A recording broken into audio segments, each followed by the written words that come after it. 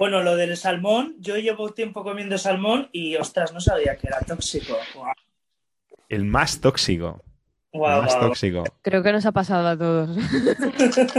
Oh, a Total. mí os juro que es que yo sabía entrenar, súper orgulloso. Yo me comía mi salmón ahumado de piscifactoría y se me hinchaba la lengua y pero no, que esto es bueno. Ese es el problema, que no escuchamos una mierda a nuestro cuerpo. Te empeñas como un cabrón en decir, no, porque esto yo me ha dicho no sé quién. Entonces, incluso aunque sea la máxima autoridad, yo creo que hay que escuchar a vuestro cuerpo, ¿eh? Porque es una cosa que me ha Es costado vídeo, muchos Mario. años aprender. Experimentar el quitarlo y luego probar a reintroducirlo. Ahí ves las estrellas. Ahí sí Sí. lo notas. Y yo sé que Mariam es una crack de esto. Yo sé que Ajá. Mariam es una crack de la escucha interactiva, pero también de la escucha al cuerpo, ¿verdad, Mariam? Creo que es el mejor de los maestros, el que si uno quiere y pone la conciencia y las ganas, sí o sí te pone de manifiesto un montón de información como para, wow, ¿qué está ocurriendo? Que no me he dado cuenta o qué cambios puedo producir, ¿no? Y que más bien me vale la pena. Me vale la pena porque estamos hablando de salud, estamos hablando de vida, estamos hablando de que, bueno, más allá de que uno crea o no crea en las reencarnaciones, este es el cuerpo que tenemos en presente y es el que nos tiene un poco que direccionar hasta el final de estos tiempos. Y no lo mismo llegar con una calidad de vida, con un proceso que me estimule y hable de mí y que yo represente cómo me siento por dentro, a que tenga cada vez más un montón de información de daños, de heridas, de desórdenes, de disfunciones, que creo que bueno, realmente nadie quiere llegar de esa manera, pero es lo habitual, lo que damos como norma, ¿no? Mira, Pita, me Juan, qué encanta oírte rápido le ha hablar. pillado el puntito, Ya ¿eh? está por aquí, sí. Qué Arrollador. rápido le ha pillado el puntito al zoom. Con el iPhone ha hecho así, lo ha girado, ha flipado un poco cuando ha visto tantas cabecitas, pero lo lleva muy bien, ¿eh? Como un gatito, siempre cae de pie. O sea, se Hola de adapta nuevo, Juan. rápidamente al Aquí contexto. estamos. El resto de la Y eso que comunidad. no ha acabado la carrera, ¿eh? Espérate que la acabe, que vais a flipar. Sí, sí, Y de hecho tenemos estoy a escribiendo. Juliana, guapísima. ¿Cuánto tiempo? No me oye, no me habla. No, porque se ha Me quedado hablaba dibujado. más en el evento. Es que nos conocemos físicamente. Me conoció dos Sí, veces. os vimos Juliana. ahí en fotos. Juliana. Yo. Ahora sí. Pero Hola, no Juli. le has contado, Juliana, lo que pasó antes. Pero ellos ya lo espera, pero saben. vosotros escuchasteis un audio. ¿Os acordáis que iba yo andando? Ah, que era no me ella. acuerdo? Era ella, tío. Era ella. Ahí va la Era ella leche. y su compi, que no está aquí, pero Qué bueno. las dos son Y caicenecas. justo, nació en Yona EK. y yo volvíamos de ver a Marian Volvíamos, y en un exacto. audio yo la escuchaba hablar a ella mientras ella me decía que iba a ir al evento y fue como un bucle todo. Y yo estaba ahí, Estaba no, yo pero con Sandra espera. Alba, me encontré a Mario. Pero un momento, pero si dijeron las chicas que no sabían quiénes eran los realizadores cantautores, si nos conoces, no puede ser. Si tú Claro, nos pero conocías, no ¿no? sabía de quién Era tu hablaba. amiga. Ah, Eh, vale. No, y era, lo decían un poco para eso, para hacerse las interesantes, pero claro que sí, Ah. ¿cómo no se van a Obviamente, conocer? obviamente. Por favor. Porque así ya tú se lo preguntas, te vas picando, eso es una técnica ya milenaria, tío. Y es que hasta lo pensé que podía ser ella, porque la vi luego en las fotos, pero dije, no, porque ya ella me conoce, y a Jonah y a todo. Pero claro, igual, sí, vale. Un poquito de que ellas sensualidad saben- y picante, saben mucho. Lu, es normal. Claro. O sea, Claro. saben más que los Como ratones todas las colorados, tío. gaicenecas, Si no, no tendría Hombre. sentido. ¿No? Y desde Sí, luego, después del look que habéis llevado hoy, los realizadores cantautores, yo Bueno. dudo mucho de que cualquiera visualizadora ya no se le quede tatuado ya a fuego, ¿eh? O sea que... Mira, me alegro de que el look desvíe un poco, sea un DDA, porque De la porque luz, el careto lo tengo de haber frusqueado esta semana que no veas, sobre todo ayer. Pero bueno, Pues tío, la barbita que bien te lo disimula, El vídeo Sí, eso era sí. potente. Me encanta cómo expresas, Edu. ay, gracias, Marian. Gracias, Es gracias. verdad. joder. Me recordaba Mira. cuando yo hacía teatro, era tanto lo que expresabas con cada movimiento, con cada parada, con cada sentir, todo lo que mostrabas entre las líneas de las palabras y entre lo que no ponías palabra, que era impresionante. Yo no puedo responder, ante eso yo no puedo responder nada, Marian. Yo me dejas, me conquistas el corazón con tus comentarios, gracias. O sea, y además viniendo de ti, porque eres un ejemplazo de eso, así que de verdad, gracias. Pues chicos, creo que ya estamos todos aquí muy amiguidaditos, o sea que es la salsa perfecta para empezar a exprimir aquí, para calentar. Ya tenemos la salsa, entonces ahora el plato fuerte, Juan. Vamos a exprimirte, tío, vamos a cocerte así como si no hubiera un mañana. Y vamos a cocerte en una grasa que no sea chunga, claro, ¿no? Vamos a empezar por ahí. Un aceite de coco. No, si empezamos a meter aquí omega 6, si te cocemos en omega 6, primero a ti no te va a lucrar nada. Y luego a nosotros nos va a sentar bastante mal la cosa. Con los ratios Pues sí. actuales, ¿no? Todos inflamados y... Entonces, A ver. cuéntanos un poquito, porque claro, venimos de esto ya, venimos de... Nos has dicho ya en el primer directazo, así que el que quiera que lo repase, se conectan estos dos directazos, pero nos has dicho ya por encima los tipos de grasa que hay, por encima que el ratio actual de nuestra dieta no es para nada ancestral, no tiene nada que ver con aquello para lo que hemos sido diseñados. Entonces, dinos también muy por encima, tipos de grasa. Pero muy Sí, por encima, sin profundizar, o sea, no... En plan, saturada, monoinsaturada, las hemos poliinsaturada... mencionado, eso es, las hemos mencionado todas. Las poliinsaturadas, que es el omega 3 y el omega 6, dentro de estos hay diferentes formas, pero vamos, básicamente esos. Luego están los ácidos grasos monoinsaturados y luego los ácidos grasos saturados, que entre los saturados pues también tenemos varios, el palmítico, el esteárico y otros, pero vamos, se engloban todos en eso. Y muy importante recordar, porque la gente se nos olvida, que efectivamente el omega 3 es una poliinsaturada.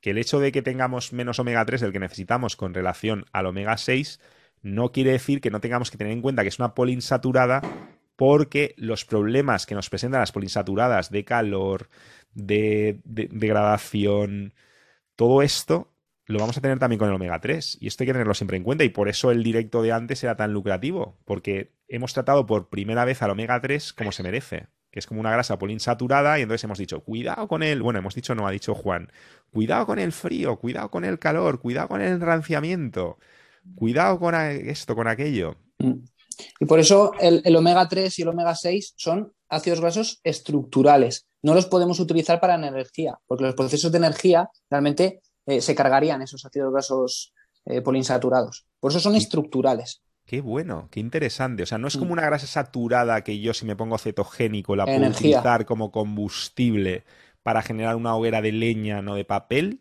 sino que sí. Y esto, ojo, porque a lo mejor hay gente que sí lo está utilizando como energía, ¿no? Y se está destrozando, porque tiene simplemente una cantidad. O, por ejemplo, mira, este es un tema que también queríamos tocar. ¿Qué pasa si a mí alguien me vende la dieta cetogénica y yo digo, genial, te la compro, pero no he profundizado bastante y digo, no, esto es más grasa que hidratos de carbono? Y de hecho conozco a mucha gente así. Y de hecho yo mismo probablemente en algún momento he intentado llevar una dieta cetogénica mal porque tenía demasiados poliinsaturados. ¿Qué pasa si realmente estoy intentando llevar una dieta cetogénica y está sobreexpresado la cantidad de poliinsaturados? ¿Los voy a llegar a utilizar como combustible? ¿Se va a producir esa degradación adicional dentro de mi propio metabolismo? ¿Cómo va esto? O sea, tú tienes que tener en cuenta que en tu metabolismo tiene que haber un equilibrio entre, por ejemplo, los radicales libres, que es la oxidación, ¿vale? Y los antioxidantes. Tiene que haber un equilibrio. Ahora, si tú haces muchas cosas que lo que haces es otra vez incrementar tu estado oxidativo, pues lo que se va a generar es muchos problemas, pues enfermedades pues que modernas, por ejemplo, pues la base son la inflamación y el estrés oxidativo. O sea, sí. Entonces, si tú utilizas ácidos grasos poliinsaturados como energía y tal, pues se van a oxidar y van a generar Pero un se puede estado dar el oxidativo. caso, ¿no? O sea, si Claro. si en mi dieta si tú yo ingieres tengo... más, claro. Mi cuerpo no le queda Sí, otra, claro, ¿no? O sea, exactamente. si no tengo hidratos de carbono y no tengo bastantes grasas saturadas, voy a tirar de ahí, Y te estás ¿no? hinchando. Lo que le pasa a mucha gente en la alimentación cetogénica es que se hincha, por ejemplo, a embutidos, incluso a procesados de keto y todo ese tipo de cosas que a veces no es lo más adecuado. Entonces, A claro. eso voy. Eso son bombas de omega 6, porque estamos hablando del cerdo, que es un animal monogástrico, que está mal alimentado, entonces el omega 6 va a estar sobreexpresado porque además está petadísimo de grasa, que además luego nos hablarás de cómo la grasa se usa o sea, retiene las toxinas, además. Sí, retiene las toxinas. Es un tema complicado. Yo por eso siempre en la alimentación cetogénica más estricta lo que recomiendo es aumentar el consumo de ácidos grasos monoinsaturados. Porque es que además las grasas saturadas, aunque no lo queramos entender, pero realmente también puede llegar a aumentar el colesterol y los triglicéridos en personas genéticamente predispuestas. Eso es lo que se llama la ApoE4, la ApoE3. Entonces hay que tener mucho cuidado en estos aspectos, porque si realmente fuéramos hace 40.000 años, esos cazadores-recolectores que realmente somos por genética, pues no habría problema con las grasas saturadas. El problema es hoy en día, con todos los estímulos que tenemos, no solo a nivel alimentario, sino también de contaminantes como los microplásticos, contaminantes, el estrés crónico, que también aumenta mucho la glucemia, y una alimentación cetogénica con mucho estrés, cuidado, cuidado. Entonces hay muchos aspectos que hay que tener muy en cuenta y que hay que hacer nutrición individualizada en cada caso. O sea, una dieta cetogénica bien hecha es muchísimo más complicado de lo que nos están vendiendo las modas, por lo que nos cuentan. Sí, pero muchísimo más complicado. Pero más que nada en el mundo en el que vivimos ahora mismo. ¿Vale? No sé si se me ve bien, igual tengo que encender otra luz o qué. Te has apagado un poco, no por dentro, te has apagado por ve fuera. como en un Estás submarino más así, encendido rojo. que nunca. Bueno, mientras, si se ve, me quedo más tranquilo. Es que como esto ya es clandestino, que aquí ya empezamos Puede a soltar funcionar reales que la PPM no admite, pues ya tiene que ser rollo submarino que dice Edu. Entonces estoy aclimatado al tope aquí. Sí. En tu salsa, lo que te hemos dicho, en tu salsa, y esperemos que no sea salsa de omega 6, ni de tampoco, No. claro. Entonces, tío, al final, ¿qué comemos? Es que va a estar complicado esto. Yo entiendo que tenemos que ir por la MOD, mejor opción disponible o la menos palmante. Porque Yo, al para final mí, todas son palmantes. Para mí tenemos algo muy importante que muchos nutricionistas pasan desapercibido, que es el tema de la microbiota intestinal. Tú la alimentación la puedes guiar para que sea un poco ancestral, intentar buscar carne de pasto, pescado salvaje, todo ese tipo de cosas, pero la microbiota intestinal, que es un esos comodín. microorganismos, no es un comodín, es que es el 90% de la genética de nuestro ser, de nuestro cuerpo. El 90% de la genética está formada por microorganismos, nuestro microbioma. Entonces, la microbiota intestinal es muy importante porque interactúa muchísimo con los alimentos que ingerimos y también con el ambiente. Entonces, realmente tenemos que cuidar nuestra microbiota porque se genera, por ejemplo, la hipocloridia que decías antes, lo que genera es que entren microorganismos que no nos interesan y se plantan en nuestra microbiota intestinal. Y cuando crecen los microorganismos malos por los buenos, en vez de estar en eubiosis, en equilibrio, ¿vale? Se crea una disbiosis. Y eso puede dar lugar a muchísimos problemas fisiológicos, como por ejemplo, pues ese hinchazón que te levantas por la mañana y estás plano, pero comes no sé cuánto y un hinchazón impresionante. Después de comer hinchazón, eso es que la microbiota no está sana y puede dar lugar a otros muchísimos problemas. Como por ejemplo los metales pesados que entren, porque se pierde esa barrera protectora. Entonces, tenemos que cuidar nuestra la microbiota. microbiota, atención, noticia, es que esto Es no lo sabe importante. prácticamente nadie. La microbiota tiene un efecto protector también sobre metales pesados. Hombre, Nada claro, menos. porque es que es lo que hablamos. O sea, tú tienes que Moco ver tu sistema intestinal. ¿Perdón? Creo Perdón, que era digo, un no, que la apunte. capa de moco intestinal, ¿no? Que recubre Eso es. todo el intestino para evitar que se filtre en permeabilidad. Claro, es que realmente la luz intestinal no forma parte de nosotros. O sea, nosotros tenemos, eso es así, nosotros tenemos una boca por donde entran alimentos y que luego salen por otro lado. Y que ahí hay procesos que se liberan ácidos, que se liberan enzimas, y la microbiota es la primera barrera protectora ante todo lo que ingerimos.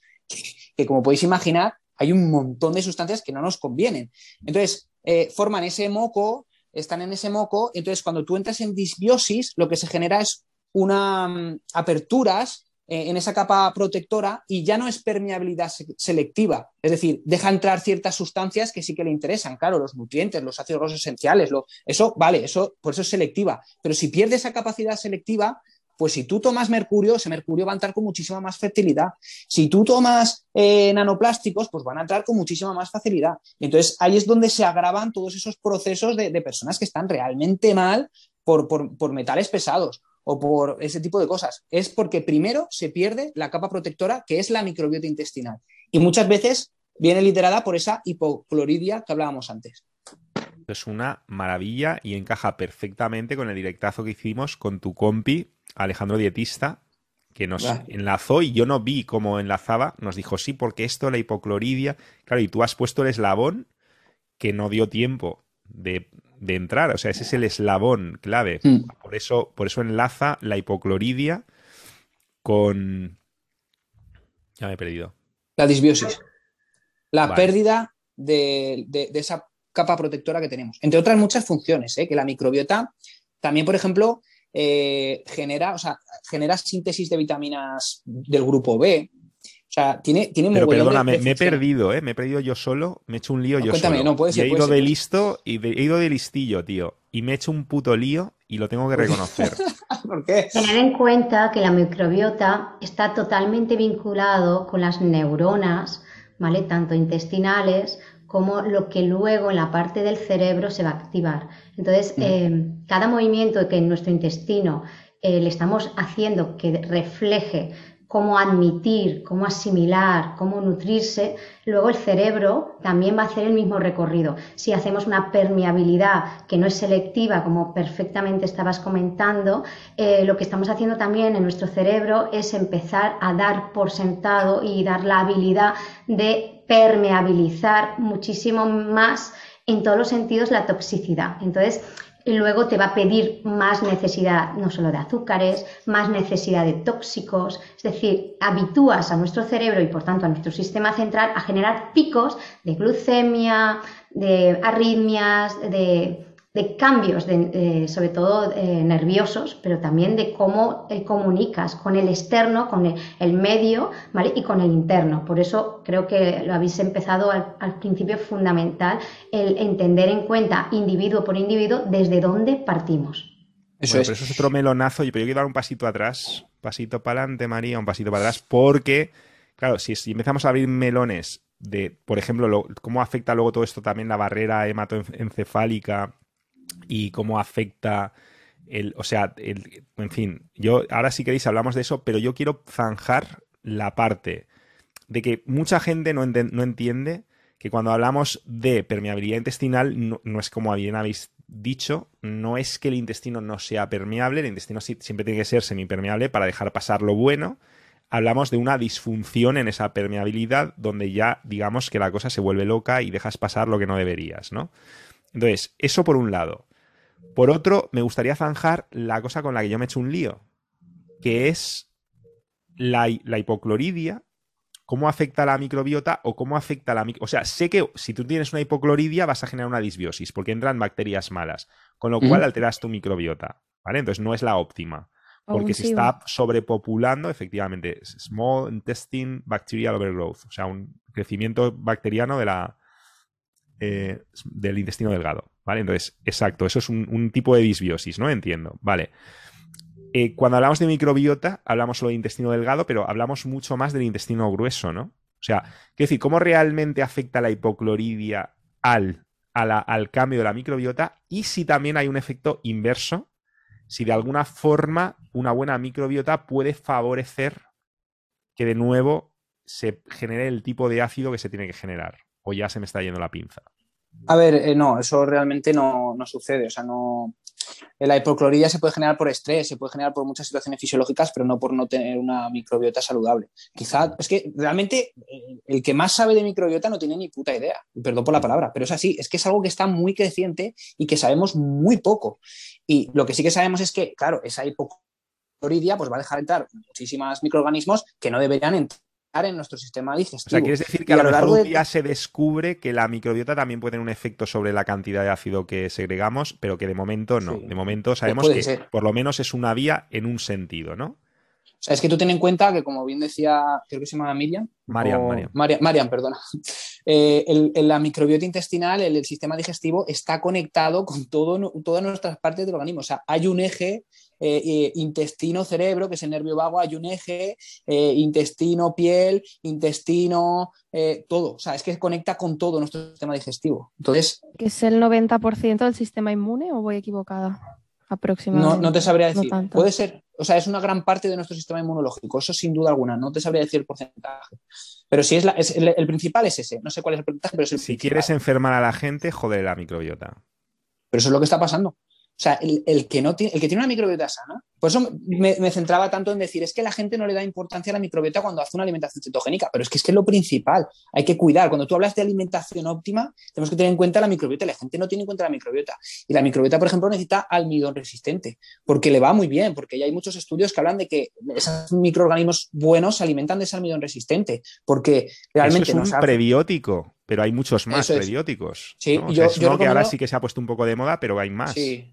Y los probióticos, yo recomiendo tomar probióticos, la pastilla, o sea, el suplemento, con cepas específicas para cada persona que le vayan mejor, que le vayan peor. Es que, por ejemplo, en deportistas, que eso es algo muy interesante, ven la microbiota, la comparan con las personas sedentarias y tienen, por ejemplo, muchísimos más microorganismos que generan ácidos grasos de cadena corta, el butirato y todo ese tipo de sustancias, que entonces son personas que tienen mucha más energía, que obtienen más energía de todo lo que comen y que luego, por ejemplo, también O sea, crecen perdón, los estás micro- hablando de grasas endógenas. Es que esto es, Esto es una locura. Sí, sí. Estás O sea, hablando la de, micro- de que ya no solo es la grasa que yo como, sino que luego No. cómo se transforma esa grasa, porque a lo mejor yo no como la grasa de manera óptima en los ratios óptimos, el tipo de grasa que debería comer, pero si tengo una supermicrobiota, puedo generar, estás hablando de generar un tipo de Sí. grasa saturada en este Sí, sí. caso, muy positiva.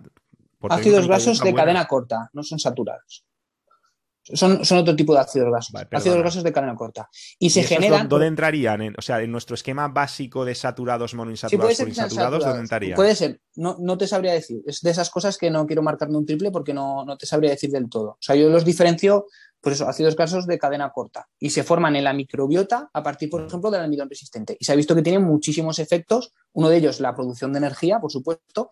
Es un potente antiinflamatorio, se le asocia con el menor riesgo de cáncer de colon, por ejemplo, y tiene otras muchas funciones, pero se pueden producir desde el almidón resistente por la Vaya. fermentación de la microbiota. Vale, y siendo prácticos, almidón resistente, patata o arroz enfriado, No, ¿qué más? bueno, yo arroz y todo eso. No te lucraría el arroz, ¿no? O sea, esto que es Yo- las unicelulares o cómo se llaman, no. Y todas esas modernidades. Celulares o acelulares, no, ¿cómo era? El que tenían los hidratos de carbono, ¿no? Que era como más explosivo, esto se lo oía a Carlos Pérez, una entrevista, que eran, ¿no? Que era que la patata tenía la energía, digamos, el azúcar, venía de unas membranas que eran, no me acuerdo si era acelular o celular, y en cambio con el arroz no. Entonces, digamos que la liberación era mucho más bestia y mucho menos ancestral Sí. en el caso del arroz. Y yo sobre todo por la carga de hidratos. O sea, es que el arroz blanco tiene 80 gramos de... Sí, tenía que ver con eso, ¿eh? Lo de acelular, almidón. celular, si queréis lo busco y lo friqueo, pero tenía Yo que la ver verdad con que la no carga lo de conocía. hidratos. No lo Si me conocía. O sea, permitís, tenéis también el cane. No sé si conocéis, Juan. Tenéis los fermentos del cane que vienen del Sí, sí. almidón, ¿vale? Son súper ancestrales, súper antiguos.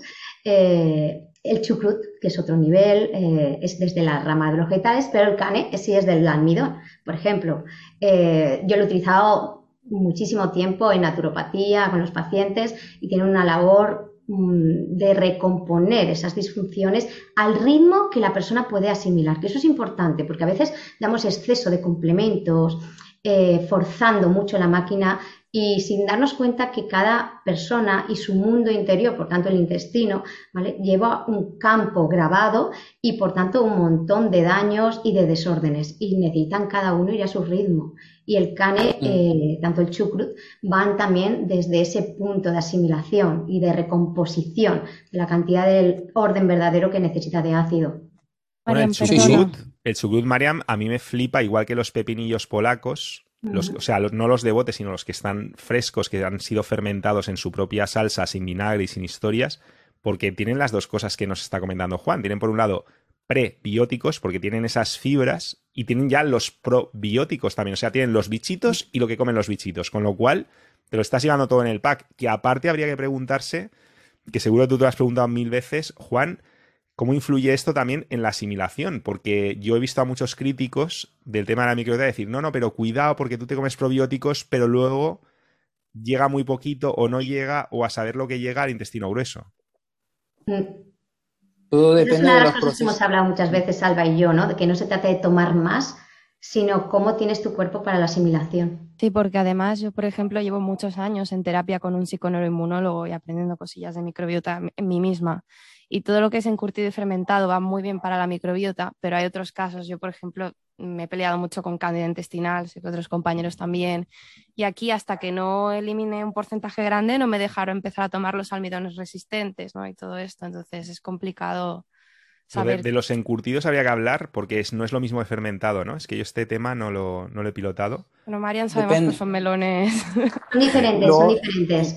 Igual que un chucrut, no lo mismo hecho con vinagre que hecho con bayas de enebro, ¿vale? Claro. Porque las bayas de enebro llevan un Joder. proceso de su propia fermentación propio, ¿no? Entonces, claro, como lo va a asimilar tu cuerpo también es diferente, se va a sentir menos invadido, se va a sentir que lo asimilas más desde un reconocimiento de tu propia flora intestinal.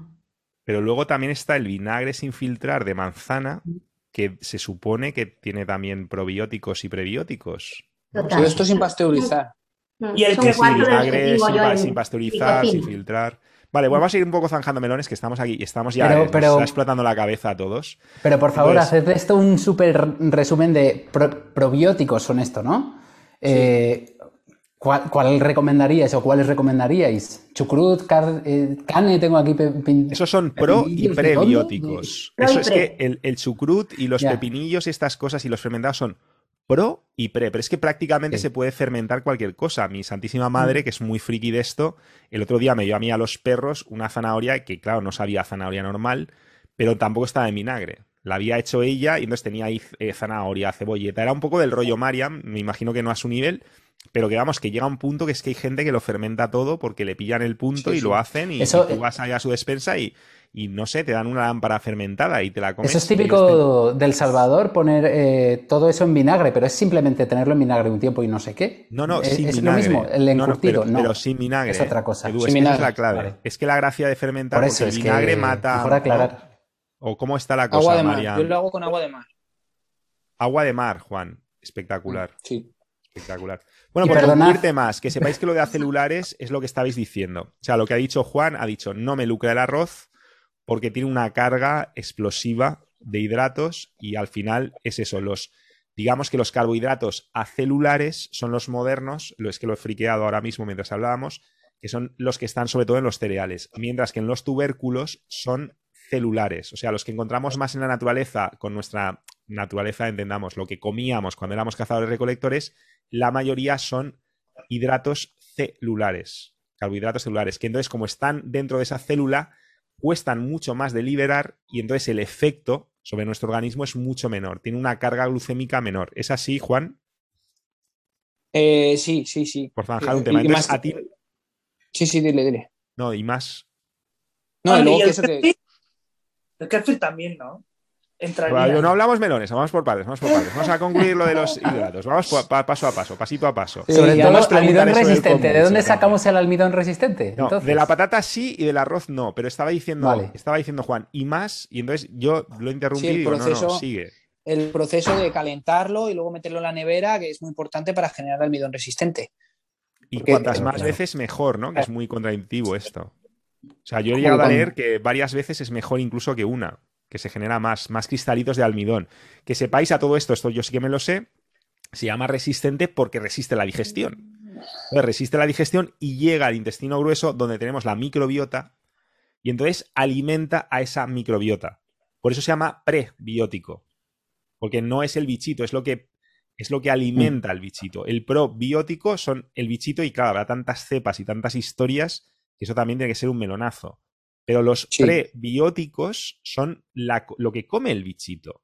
Entonces aquí lo que estamos preguntando es qué almidones resistentes sí, qué almidones resistentes no. Porque Juan nos está diciendo patata sí, porque dirían otros es celular y por lo tanto ancestral y tiene menor carga explosiva glucémica. El arroz tiene demasiada carga glucémica. También hay que decir que el arroz enfriado tipo sushi, tal, o sea, que se ha generado más... O sea, hay que decir que incluso un cereal que no le gusta a Juan, para el mortal medio, que no llega a ese nivel, seguramente tenga una carga glucémica mucho menor que el arroz calentito. Porque el propio almidón resistente te baja esa carga glucémica.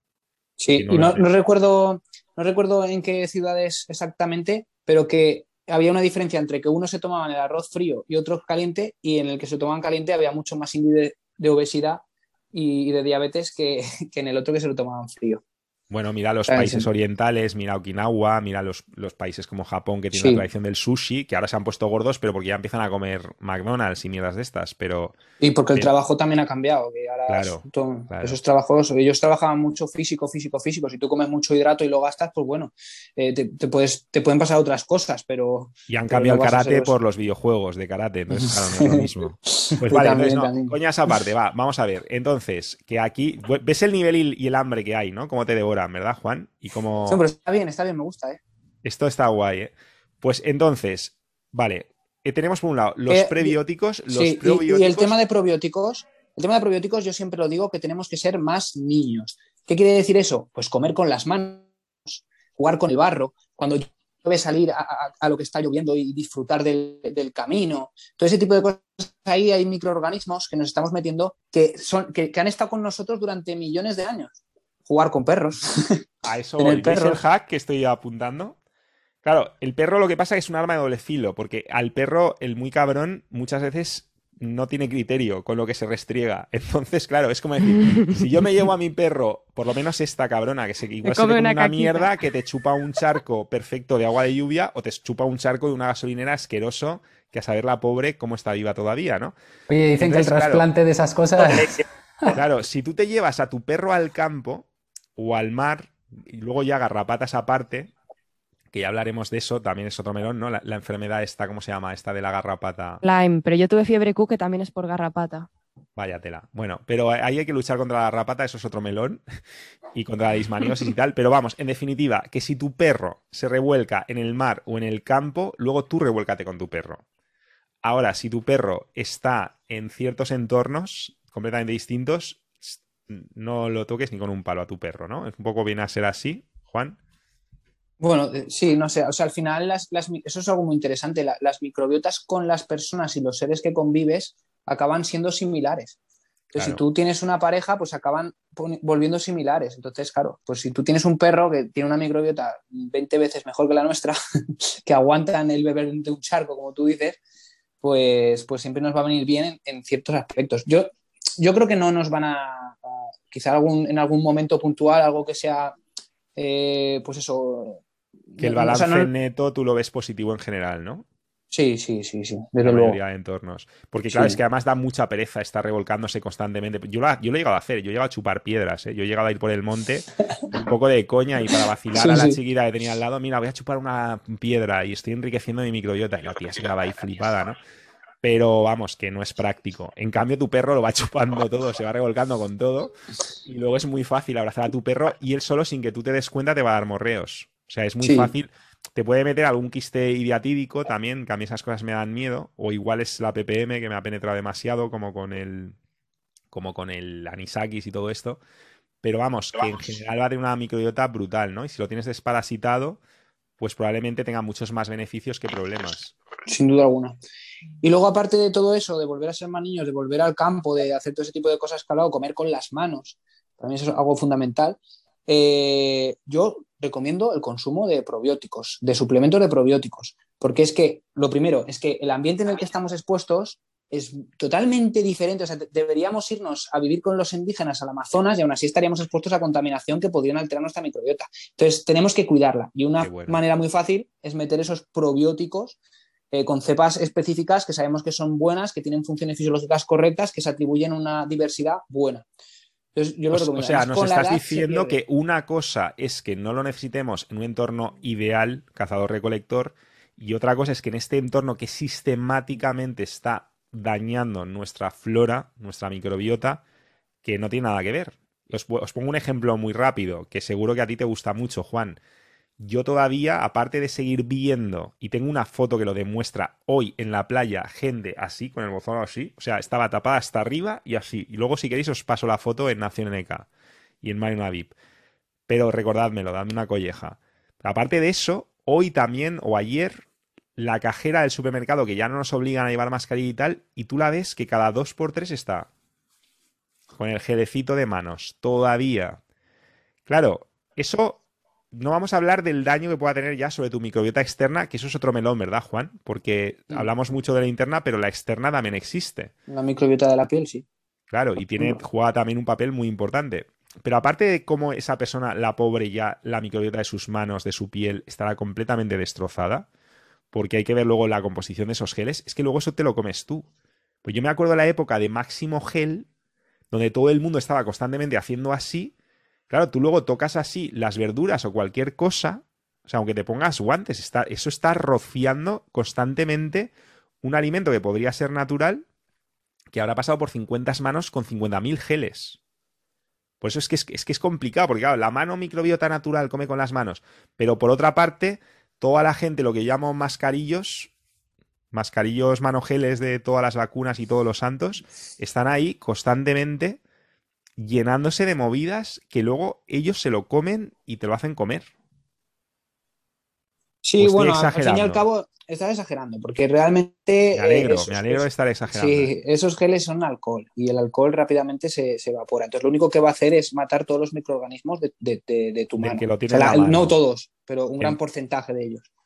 Vale, Del que lo tenga en la mano, pero luego va a eso tocar habrá cosas. mejorado, ¿eh? Pero yo me acuerdo de una época que esos geles con alcohol olían a parabenos a la legua, ¿eh? O sea, que Eso los es otra, olía sí, súper eso ya la calidad perfumados y del. tal. Sí, la calidad, eso también sí. Claro, si Que no llevan era ese tipo alcohol, de. no era Sí, hidroalcohol y sí, ya está, eso era una vale. movida de, porque yo tengo un Entonces, detector. entonces no has exagerado tanto. Si es así, sí, claro. Si el gel no es de calidad y tiene un montón de químicos diferentes para darle olor, para darle incluso algunos consistencia, pues entonces sí, claro, eso puede acabar en tus alimentos. Estás Pero, tocando una serie de temas fascinantes, ¿eh? Por seguir con este tema y también del... esos son disruptores endocrinos, que es lo que hablamos siempre. Eso funciona en el organismo de una manera que te puede fastidiar muchísimo. Si quieres podemos Por hablar ahí de te ello. quiero llevar un poquito más, si os parece en este melón, profundizar un poco más, porque has tocado lo del perro, tú eres muy congruente, tienes perro. Y otro día os hablaré del chucho Hit, ¿vale? Que creo que ya has comentado algo algunos, así un poco de coña y de... Lo he probado, lo he probado. Spider-Man, ¿vale? Entonces, pero siguiendo en este melón, siguiendo en esta dirección tan chula, porque nos ha mencionado de pasada, Juan, el que compartimos microbiota con nuestros perros, con la gente, con nuestros entornos, con nuestras parejas. Esto es muy importante porque constantemente nos están inculcando ese miedo al germen, que es verdad, hay que tener cuidado con las ETS y sobre todo con ciertas ETS, pero al mismo tiempo nadie nos habla nunca de todos los beneficios que simplemente un morreo te puede dar a tu microbiota. Sí. Con todo ese intercambio de bacterias, sobre todo si la persona a la que morreas tiene una buena microbiota. O sea, es un tema Así es. que, joder, si no tocamos nosotros como caicenecas, ¿quién lo va a tocar? Si esto no es una transferencia de resultados, de dinámicas sociales, salud extrema, ya me explicarás lo que es. Además, yo Es digo que si siempre. esto no lo tocamos nosotros, ¿quién lo va a tocar? Bueno, ¿No, Juan? estos son temas que no interesan. Y luego, Seguimos con el de mismo ese melón. tema, Un momentito, te un voy a momentito, tocar si me un tema permites. particular mío. Un Un segundo. momento. Vale, va. Seguimos con el mismo melón, es por no abrir otra, Vale, pero vale, es que si es el mismo, guay. insistimos en lo de los probióticos, pero también acordaros que tomemos lo que tomemos no se va a asimilar si el estrés está dentro. Vale. No se Entonces, compra hay la que salud morrear sin estrés. si antes uno relajadamente. no se estimula en recoger su sistema central. Ahí os lo dejo. Morread Sí. a vuestras parejas y a vuestros perros. ¿Ves? Yo este perro me morrea, pero estoy estresado porque al mismo tiempo me hace la vida imposible. Entonces es un perro que te da una de cal y una de arena. Eso sí que transfiere complicado. resultados. Claro.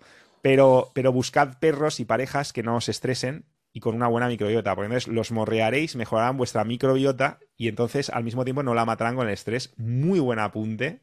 Muy buen El apunte, estrés María. es veneno. Y voy a hacer yo otro que es muy friki y muy mío. Y esto lo siento porque no te avisé porque se me ha ocurrido ahora. Pero yo llevo mucho tiempo dando la brasa, incluso en Nación NK, con el tema de los parabenos. Y cuando digo parabenos no hablo solo de parabenos, hablo de parabenos y sustitutos. Y cuando los parabenos se ponen de moda que son malos, toda la mierda que ponen que no son parabenos, pero que siguen aumentando tu carga tóxica.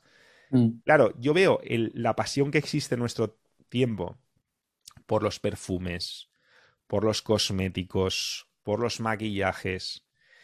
Y tú fíjate que por un lado algo tan beneficioso como puede ser darle un morreo a una persona, a tu media naranja, ¿vale? Vamos a decir, por hacerlo más políticamente correcto, le das un morreo a tu media naranja, a la mujer o al hombre de tu vida.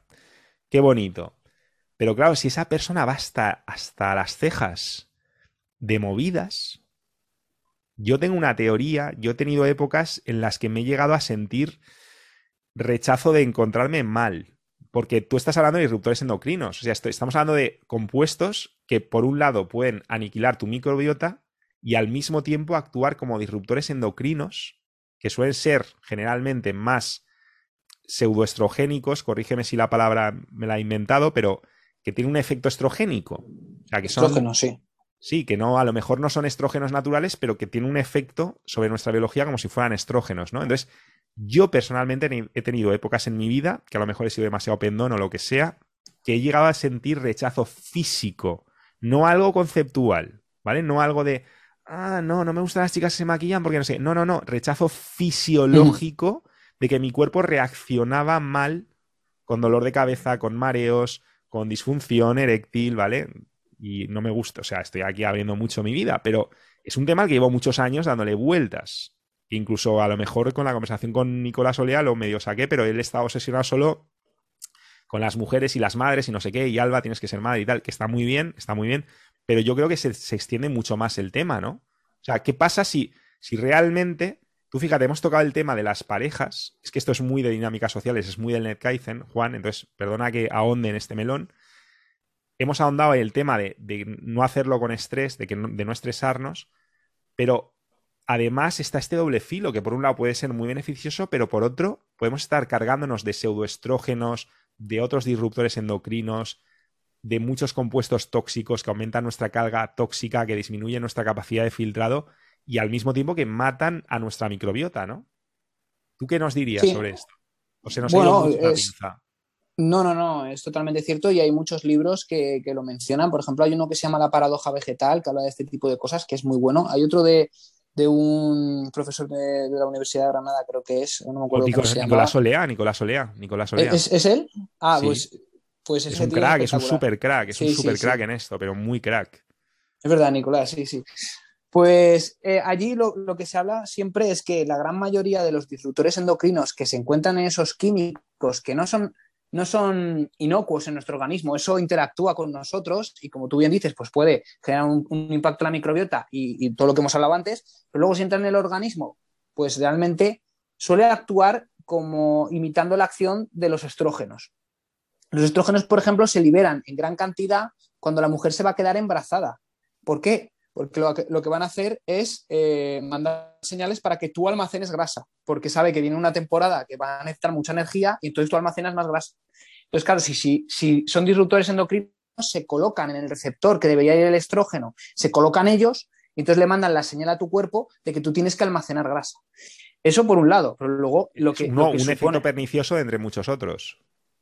O sea, los disruptores endocrinos, la gran mayoría actúan como estos. También hay algunos que inhiben la síntesis de vitamina D en el hígado y otro tipo de situaciones. Entonces, claro, si tú tienes los niveles de estrógenos elevados, por ejemplo, una niña que cada vez llegan antes a la pubertad, llegan a los 8 años, cuando antes llegabas a los 13, a los 14, ¿qué pasa? Que claro, tienen los niveles de estrógenos por las nubes. ¿Por qué? Porque están con perfumes, están con jabón, con champú todos los días. Yo llevo 2 años sin utilizar ningún tipo de jabón ni de champú. Llámame loco. Yo me ducho con agua fría y es más que suficiente. Y no huelo. La piel al final se acostumbra y se hace. Entonces, los perfumes... Tu propia microbiota también tiene un efecto limpiador. Es que es también como los perros también. Se aprende mucho con ellos. Exactamente. Tenemos un artículo en Nación EK que es El verdadero olor a limpio. Publiqué hace ya años. Y hablaba justo de eso. De cómo yo, por ejemplo, dejé de usar, porque es que me produce rechazo ya, detergente, suavizante. Yo uso bicarbonato y unas semillitas que hay de un árbol, que eso seguro que María me recuerda cómo se llama, yo no me acuerdo, que producen así como como espumita jabonosa. Sí, sobre todo mi madre lo usa también. Perdona, que estabas on fire, tío. Sigue. No, pero eso es lo que estábamos hablando, ¿no? Entonces eso que ¿Puedo hacer, perdón, un inciso sobre el tema? Tiene que ver con Nicolás Olea, que nos explicó a Mario y a mí que la exposición que ya ha ocurrido, que meábamos plástico y un montón de compuestos químicos, ¿no? Y que él era el campeón en plástico concretamente, pero eso, que tratar de reducir por todos lados. Hay un estudio científico que dice que de media cada ser humano ingiere 5 gramos de plástico a la semana, en forma de nanoplásticos, microplásticos, o sea, en el aire, en la comida, 5 gramos. O sea, es que hay vitaminas que las consumimos en menor cantidad. O sea, es que, y ya hay estudios que hablan de eso, que tú realmente, la gran mayoría de personas mean en nanoplásticos. O sea, es así. Eso que nos dijo en una entrevista que podemos ver todos precisamente en este canal de Nación NK. Sí. Y además hizo mucho énfasis en el tema del plástico, porque claro, es que es un universo, también es un melón. Porque cuando piensas simplemente en agua embotellada, solo con eso ya es un universo en sí mismo. Pero es que además, si luego piensas, ¿dónde está el agua embotellada? Porque no tiene nada que ver un agua embotellada en Noruega, que hace fresquito, que un agua embotellada que la dejes al sol en zonas calientes en pleno verano, en agosto de Andalucía, y se está calentando. Claro, lo que libera esa botella no tiene nada que ver. Está a otros niveles. Es que es muy bestia. Y luego nos estás hablando de los efectos que tienen estos pseudoestrógenos sobre la mujer y cómo está cambiando mucho y bueno, y el hombre también. A eso voy. En el hombre, por ejemplo, claro, el cómo afecta a nuestra virilidad, por ejemplo, porque es que directamente es antagónico con la testosterona. O sea, literalmente nos está haciendo, corrígeme si me equivoco, más impotentes, más femeninos, menos testosterona. Está bajando nuestra testosterona, literalmente. Por eso hay tanta gente, tantos hombres en terapia de reemplazamiento de testosterona. No solamente el típico ciclao que quiere estar así y que luego se te hacen los testículos como canicas porque, claro, te lo estás metiendo exógeno y luego no la puedes producir. Pero yo, de nuevo, en un documental de la BBC, de los pocos buenos que... No sé si era de la BBC, porque no suele haber muchas... En general suele ser programación para masas, pero de vez en cuando sacan algo bueno, y ya no me acuerdo qué documental era, y la conclusión me chocó muchísimo, y esto se me quedó grabado, como lo del Salmono y a Edu, se me quedó muy grabado, porque fue como... No, el hombre naturalmente no pierde testosterona a lo largo de los años. O sea, nos lo han inculcado como que es algo normal, que lo tenemos que asumir, pero que realmente perdemos muchas cosas, pero que la testosterona no es una de ellas. En una tribu de cazadores-recolectores, un abuelo cazador-recolector, pues sus niveles de testosterona no son tan diferentes de los de un joven. Mientras que en nuestra sociedad está súper claro que te has quedado completamente... Hay déficit de testosterona. Hay déficit, y eso es así. Total. Eso es así. Y nosotras nos da cáncer y nos volvemos infértiles con el exceso de estrógeno también. Me dijo Nicolás. Pero tener en cuenta que el sistema hormonal está vinculado totalmente con el sistema nervioso. Entonces, el sistema nervioso comienza en la parte del intestino. Entonces, al final, es el mismo proceso, dependiendo de los nutrientes que tú le estás dando, tanto emocionalmente como físicamente, todo tu sistema nervioso y endocrino va a hacer que funcione desde un nivel muy óptimo o todo lo contrario, porque le va a quitar energía a esos lugares para ocuparse de las disfunciones.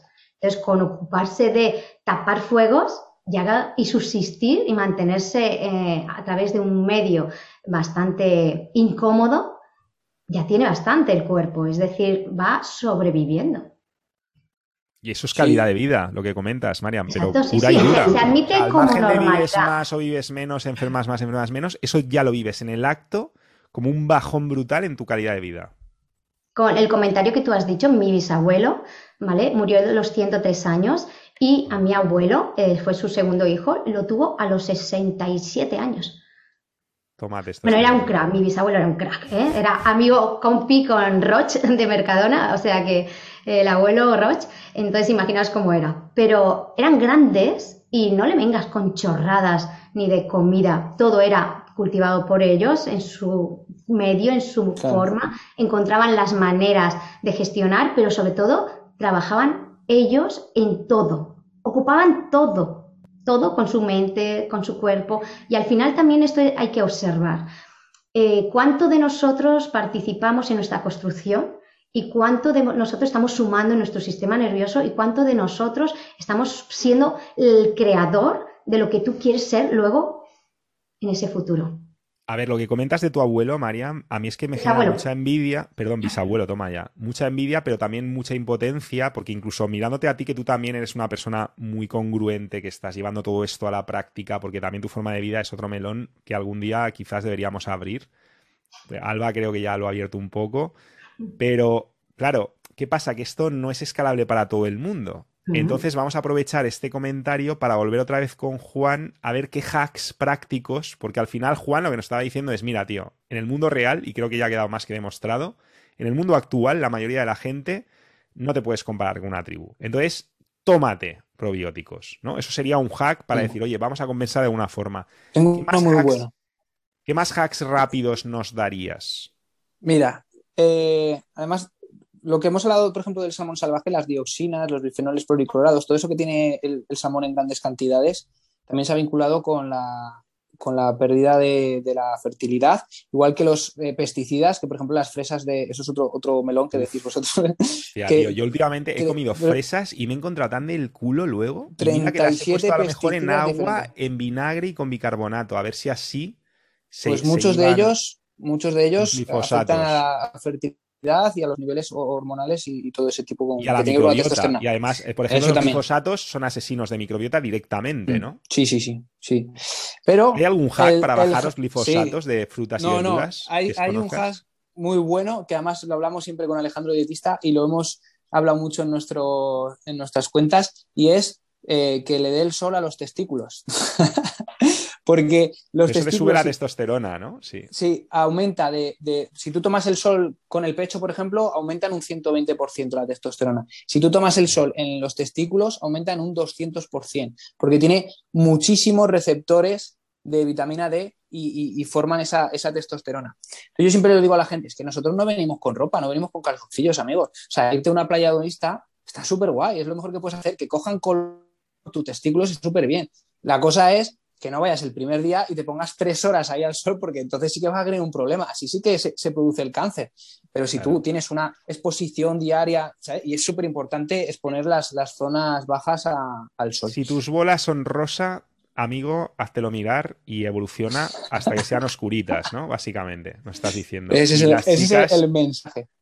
Con el barrus me imagino que irán 3/4 de lo mismo. Pero y escúchame, ¿algún biohack, algún hack para enfrentarnos a todos estos químicos que nos dices de las fresas, por ejemplo? Cuéntanos. Pues ecológico, lo que es industrial, toda la fruta industrial, los vegetales industriales, que son los que venden en los supermercados, están plagados de químicos, de pesticidas, de fertilizantes y otro tipo de sustancias. Además, muchos de ellos vienen de Sudáfrica, por eso me meto mucho con la fruta, porque no tiene sentido evolutivo tomarte un mango en enero. Es que no tiene sentido, amigo. En enero toma naranjas. Entonces, lo ecológico, por ley, solo puede utilizar 2 tipos de pesticidas, y son naturales, que es el cobre y el azufre, que tienen su parte de toxicidad, pero que realmente está muy controlado. Y luego es el tema de los nitritos y nitratos que suelen echar en los industriales, que digo yo. Se les aplica porque realmente absorben mucha más agua y crecen mucho más en menos tiempo, ¿vale? Pero crecen vacíos de nutrientes, porque además esas tierras no tienen vitaminas, no tienen minerales, son tierras que están muy desgastadas. Sobreexplotadas, claro.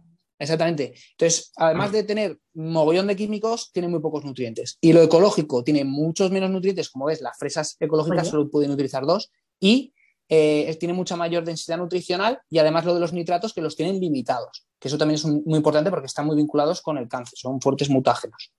Pues yo me voy a emocionar mucho más cuando vaya al herbolario y voy a prestar mucha más atención, pero aún así, incluso yo, con todo lo que he oído de cracks como tú, incluso yo todavía cometo el pecado de comer a menudo frutas y verduras no ecológicas. Entonces, ¿qué pasa? Que también hay mucha gente que incluso, ya no solo por pereza, sino también por temas económicos, por muchas razones, bueno, que te voy a contar a ti, tío, que estás ahora acabando la carrera, ¿no? Que me parece todo esto épico. Hacks prácticos, por ejemplo, has hablado de fresas y de naranjas, ¿no? Entonces, imagínate que tú estás encerrado en un supermercado donde no puedes comprar algo ecológico y tienes que elegir un tipo de fruta. ¿Influye, por ejemplo, el hecho de que tenga cáscara o no? Quiero decir, o sea, ¿una fresa me está dando más de directo que si me como una naranja que tiene la piel, o no tiene que ver porque lo chupa por la raíz? Sí, o sea, realmente habrá ¿Es lo mismo un aguacate ecológico que una pera ecológica? Es decir, cuando tienes que invertir en ecológico y tienes pocos recursos, ¿en qué tipo de frutas y de verduras dirías? Aquí es donde más marca la diferencia que sea ecológico. Sin embargo, con esta otra, por ejemplo, un plátano. Yo pienso, un plátano a lo mejor no se nota tanto, porque tiene un pedazo de corteza brutal, ¿no? O sea, un plátano ecológico. Eso entra igual, eso entra, porque son porosos y entran. Vale. Entra. Son porosos y entran. Entonces, pero y la naranja igual. Entra igual, son porosos. Y el aguacate igual. El aguacate igual. El aguacate quizás sea menos poroso, pero es poroso. ¿Vale? Y además es embudo. Es que es un tipo de poro que cuando hacemos cultivo biológico es lo primero que nos dicen. Se mete hacia adentro directamente y está conformando, claro, la capacidad de nutrientes que admite. Pero entonces, vamos a ver, me estáis diciendo que todas las verduras y frutas ecológicas, o sea, quiero decir que la diferencia entre ecológico y no ecológico, y perdonad que meta en la llaga, pero es que estos temas son jodidos y aquí poca gente se moja. Pero me estáis diciendo que todas las frutas y verduras, que sea ecológico y que no sea ecológico, la diferencia es la misma. ¿O no, hay algunas frutas y verduras donde pesa más que sea ecológico? O sea, las frutas por lo general se utilizan muchos más químicos, muchos más. O sea, más hay una- frutas que verduras, porque son dulces, ¿no? Entonces, claro, atraen a los bichos, se utiliza más mierda, con lo cual tú dirías, si tienes que invertir en ecológico, Sí. invierte en fruta ecológica antes que en verdura ecológica, ¿no? Si tu presupuesto es limitado. No. No. Ahora mismo, lo he hablado con Edu, creo, al principio, antes de entrar aquí, el consumidor es el que marca los precios. Hace 10 años no había aguacates en casi ningún sitio. Ahora hay en un montón y Andalucía da miedo. Verdad. El consumidor es el que manda, ¿vale? Entonces, lo que tiene que hacer el consumidor ahora mismo es comprar ecológico. Todo lo que sea fresco debe ser ecológico. La carne minimísimo, aunque no sea de pasto, debe ser ecológico.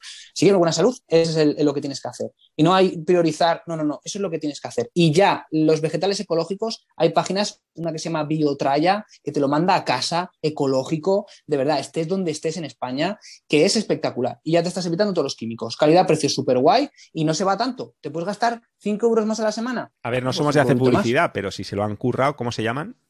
Ya lo siento mucho, yo no quería hacerlo tampoco. Biotraya. No, pero... ¿Perdón? Biotraya, con 2 L's. Vale, o sea, ¿de qué tralla, no? Vale, Biotraya.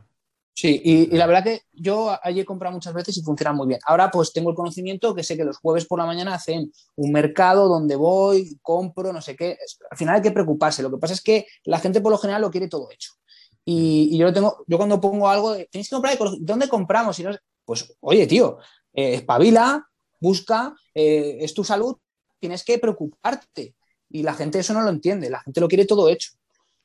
Sí, no, tiene un precio. O sea, al final, digamos que hay que estar dispuesto a pagar el precio, ¿no? Por mejorar tu salud. Pero no tanto, y que, no que tanto. vale la pena. No, el precio ya no solo de precio de dinero, sino precio de involucrarte, inversión, aprender, tener criterio, saber cuando estás en una situación cuál es la mejor opción disponible o la menos palmante, porque a veces tú igual estás de viaje, no tienes Biotraya, pero seguro que tú te pillan un día en un Mercadona atrapado y te dejan atrapado en una semana, seguramente no sea tu semana más sana. Pero seguramente tomes elecciones. Ayuno total. Mercadona ayuno. Ayuno profundo. Ayuno profundo. Aparte del ayuno, seguramente las pocas elecciones que tomes sean mucho más saludables, ¿no? De hecho, no sé si fue... Ah, sí, Alba, tío, un tema que nos hemos dejado antes. Me estoy acordando del Mercadona del hígado ahumado de bacalao en su propio de la aceite. latita, ¿no? Complicado, sí. Sí, es lo mismo. Bueno, lo hacen igual, lo hacen igual. Lo hacen igual que las sardinas y puede tener procesos de oxidación, sí. Vale, por eso bueno, no lo estamos abriendo...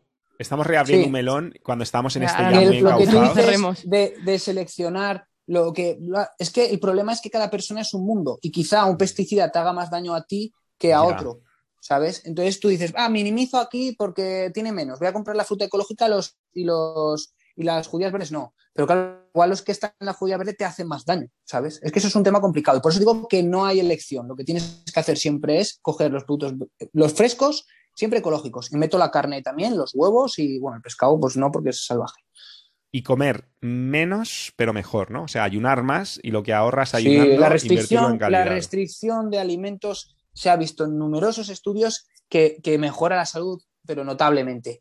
El ayuno intermitente y luego la técnica del 80%, importantísima. Tú cuando comas, siempre, primero, tienes que masticar mucho, por lo menos mínimo se estima que 40 veces es lo ideal, 40 veces. Hay gente que mastica 2 veces y ya traga.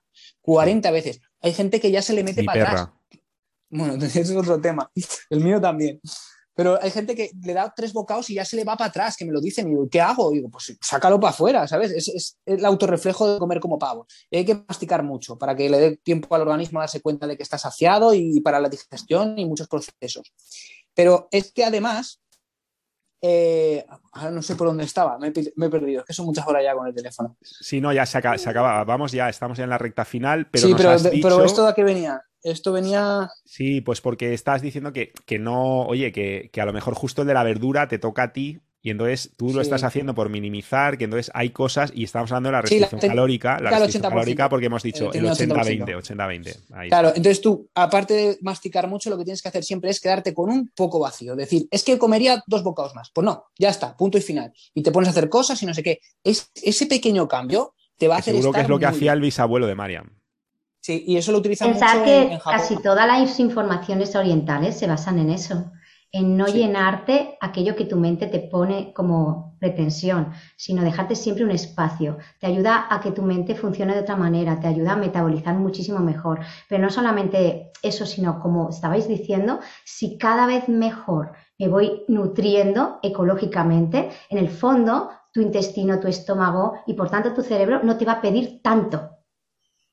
Va a haber menos petición, menos demanda, ya no solo de azúcares, sino de nutrientes, porque lo que tomes lo vas a asimilar mejor, ya que tu intestino también va a tener una microbiota mucho más óptima, mucho más funcional y estable. Muy buen apunte. Aquí no es lo que voy a tomes, ser- es lo que asimilas. Es lo que asimilas, Me cae no muy lo que bien. comes. Me cae muy bien esta chica. Aquí voy a ser un poco abogado del diablo y voy a preguntar una cosa que seguro que mucha gente que lo vea le va a pasar lo mismo. ¿Y los ectomorfos que queremos ganar ganar masa muscular, etcétera? Te respondo yo. Dale. Gaby, tú haces ayuno y ensanchas, porque aunque a corto plazo pierdas, no hablo del porque ayuno. tienes menos, sí, pero en general con la ingesta Métete la calórica, proteína necesaria. el efecto hormonal, la hormona de crecimiento que segregas y la testosterona cuando practicas restricción calórica te puede, o sea, a corto plazo te va a parecer que desapareces como un pajarito, pero yo he visto con mis propios ojos a ectomorfos ensanchar, y lo llamamos Joe Roganizar, Gaby y yo de coña, por Joe Rogan. Tú ves a Joe Rogan de jovencito, bueno, también será que él se ha metido, ¿no? Cositas. Pero lo utilizamos de ejemplo. Tú ves a Joe Rogan de pequeñito y era ectomorfo. O sea, el chico de joven era un típico ectomorfo. Y lo ves ahora y dices, no, este ectomorfo no tiene ni las cejas. Yo lo digo porque yo, por eso. ejemplo, sí que hago ayuno bastante y tal, pero sí que eso de quedarme con un poco de vacío y tal, eso es justo lo que no hago para aprovechar un poquito cuando ya estoy rompiendo el ayuno, no sé qué. O sea, aprovecho porque tengo ganas de comer, pues me quedo lleno. A ver, tampoco así con esta sensación de que vas a explotar o qué tal, pero sí me sacio del todo, digamos. Hombre, a ver, yo ahí sí que os digo, y esto vamos a enlazarlo con la última pregunta, ¿vale? Con la última pregunta, con el último tema, que además le va a lucrar mucho a Alba porque también lo hablamos. Pero esto lo enlazo yo con que efectivamente, yo por ejemplo, es que cuando, da igual que seas ectomorfo, mesomorfo, lo que sea, cuando tienes un déficit calórico, en algún momento tienes que compensar, porque si no, el cuerpo se raya mucho también, y si te pones en modo escasez, eso tiene muchos efectos de mucho tipo, ¿no? Entonces, yo personalmente, no sé, bueno, ya hablaremos para la última pregunta, porque la última pregunta va a ser muy rayante y muy contraintuitiva, porque es una paranoia mía que tengo, que el otro día... ¿Quieres abrir Alba ese y me melón, dijo, Mario? Es que ese muy melón rápido, es mucho melón. muy rápido. Yo solo quiero abrir 2 melones para terminar, que este pobre chiquito lo tenemos ya súper exprimido y le hemos hecho un caldo que no veas. Bueno. Un momentito. En una tribu no hay ectomorfos. Solo os digo esto. Pero es que Ni gordos, ni no tampoco admitir, por favor, que también nos siguen vendiendo que eso es normal y ya tengo la etiqueta puesta, por tanto mi cerebro no admite cambio. No es real. Somos también emociones colocadas en estómago-intestino, por tanto, dependiendo cómo vamos viviendo, genera una activación de muchas glándulas y de todo lo que estamos desde hígado mandando la energía a músculos, ligamentos, fascias, ¿vale? Y qué tengo que hacer para generar cambios y que mi cuerpo se asimile realmente desde su óptima realización en todas las partes. Entonces, no admitir en las etiquetas que nos autodestruyen. Nada, seguir. Muy buena. Que estás esa, muy Marian. guapo, Edu, tío. Que además en una tribu te No, si yo... porque aguantarías más corriendo, llegarías más lejos con la lanza y el mundo es de los ectomorfos. Y si no, sí, yo me amo. O sea, yo tenía una pregunta. Bueno, yo tenía una pregunta de una cosa que ha hablado al principio del directo, que hablaba mucho sobre el gen APOE3, APOE4, que ese gen está muy relacionado con el Alzheimer, con esa desmilinación, las grasas del cerebro que se van deteriorando. La mielina, que recubre la vaina, ¿no? De sí, las que la vaina. Que tiene una vaina de mielina. No sé si se ha hablado antes eso en el directo anterior porque no he podido estar, pero a mí me interesaría mucho para poder también trabajar, ya que trabajo con gente mayor, esos hacks para recuperar esa grasa, para no que se desactive ese gen APOE4 para poder tener una neogénesis en el cerebro y revertir un poquito esas demencias que tienen, por desgracia, que cada vez hay más gente con demencias. Pedazo de eso melón, es no sé. un poliformismo. Me he tenido que quitar el audio, o sea, porque me quedaba sin batería. No sé si se me oye bien. Sí, ya estamos en la recta final. Vale. que realmente esos son poliformismos, eso es genética, eso no va a cambiar. Tú eres ApoE3, eres ApoE2 o eres ApoE4. Entonces, si realmente tienes esos poliformismos que pueden ser más susceptibles de tener enfermedades cardiovasculares y enfermedades neurodegenerativas, yo el hashtag de que siempre doy es reducir el consumo de grasa saturada y aumentar el de grasas monoinsaturadas, porque el ApoE4 y el ApoE3 reaccionan ante la grasa saturada, no la monosaturada. Entonces yo lo que hago es eso. Por eso es tan importante la individualización. Si yo tengo una persona que me viene con ApoE3 o ApoE4, sobre todo ApoE4, ¿vale? El ApoE3 todavía. El ApoE4 no le puedo meter mucha grasa saturada porque es que me lo cargo. Aumentaría los triglicéridos de una forma exponencial y eso le pasa a mucha gente. Es que hago dieta keto y la hago bien, pero es que me ha aumentado los triglicéridos, me ha aumentado el LDL. Pues amigo, igual tienes el ApoE4, igual deberías de verlo, ¿no? Entonces, el truco es ese, siempre meter más grasa monoinsaturada. Además, aquí en España es que tenemos la suerte de tener el aceite de oliva, que debe ser una de las grasas predominantes en nuestra alimentación. Perdona, Juan, ¿cómo Entonces lo nos tenemos que miramos? hacer, Juan, el ánimo de hacernos de nuestros cromosomas, ¿no? De decodificarnos genéticamente, hacernos ya el ánimo, ¿no? Que aparte está de ¿Cómo se precio muy hace bien. eso, por favor? 23andMe, cosas de estas, ¿no? Ahora está por 100 pavos, no llega, no me hacen ninguna publicidad, o sea, no nos pagan nada, pero hay un montón y yo confieso que no me echo el ánimo porque aparte creo que había como una parte siniestra, ¿no? En esto, que te empiezan a decir, eres más propenso a no sé qué, a no sé qué, a no sé qué. Y esto a mí como que me da yuyu, ¿no? De que te va a hacer un efecto nocebo que para la gente muy sensible como yo, Ya, pues pero no por sé yo si al final me ejemplo, va a salir más caro el collar que el perro, pero Juan parece ser que sí que es muy partidario de que ya nos hagamos el ánimo de una vez, ¿no? Por lo De que todos comentas. modos, es que es lo que hablamos, igual que el tema de la microbiota. Es que son temas que es que el que más sabe no sabe mucho. Es así. Entonces van a ir saliendo muchas cosas, es lo que hablamos. El estudio del genoma humano ha salido en las últimas décadas y hemos crecido un mogollón, pero es que se ha descubierto tantas cosas que es imposible que sepamos todas y algunas pues se dicen y se piensan.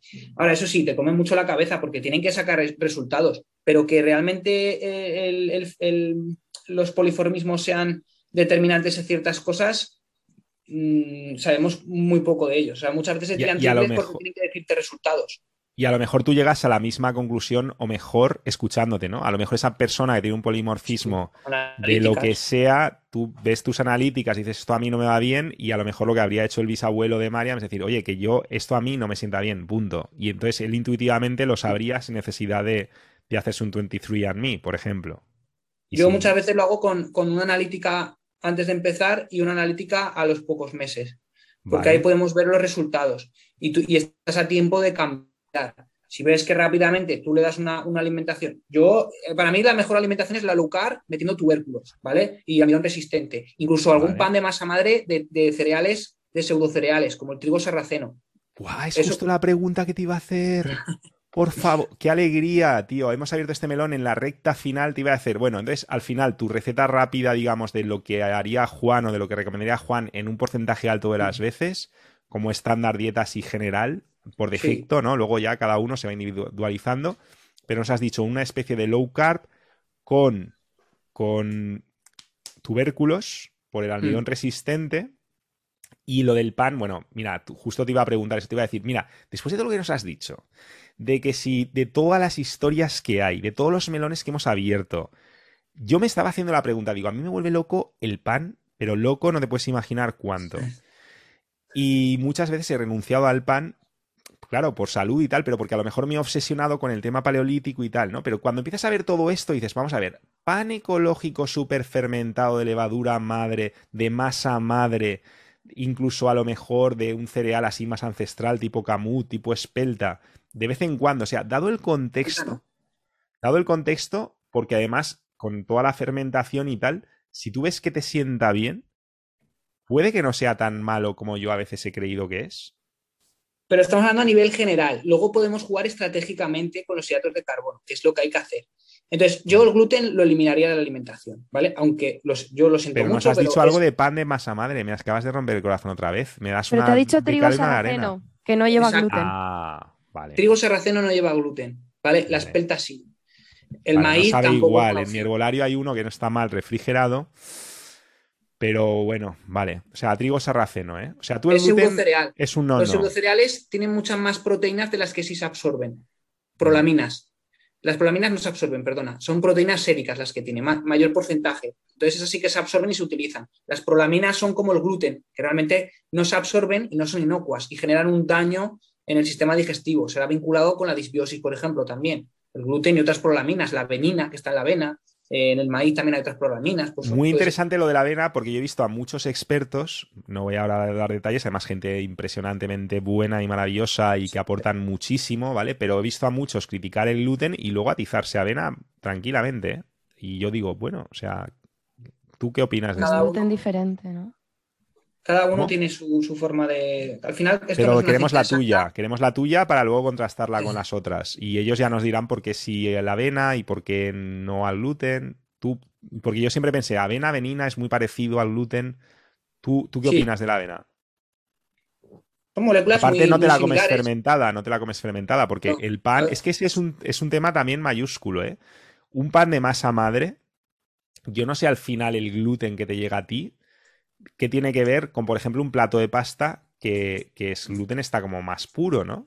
menor, menor. Hay formas de Pero gluten que es muy pura, pero después de un proceso de fermentación que estas proteínas han sido ya mucho más premasticadas o predigeridas por las bacterias, ¿eso cuánto pesa en un momento dado? Si uno se una quiere hacer persona que una... es sensible al gluten diagnosticada come un pan de masa madre y le sienta Mm, como el culo.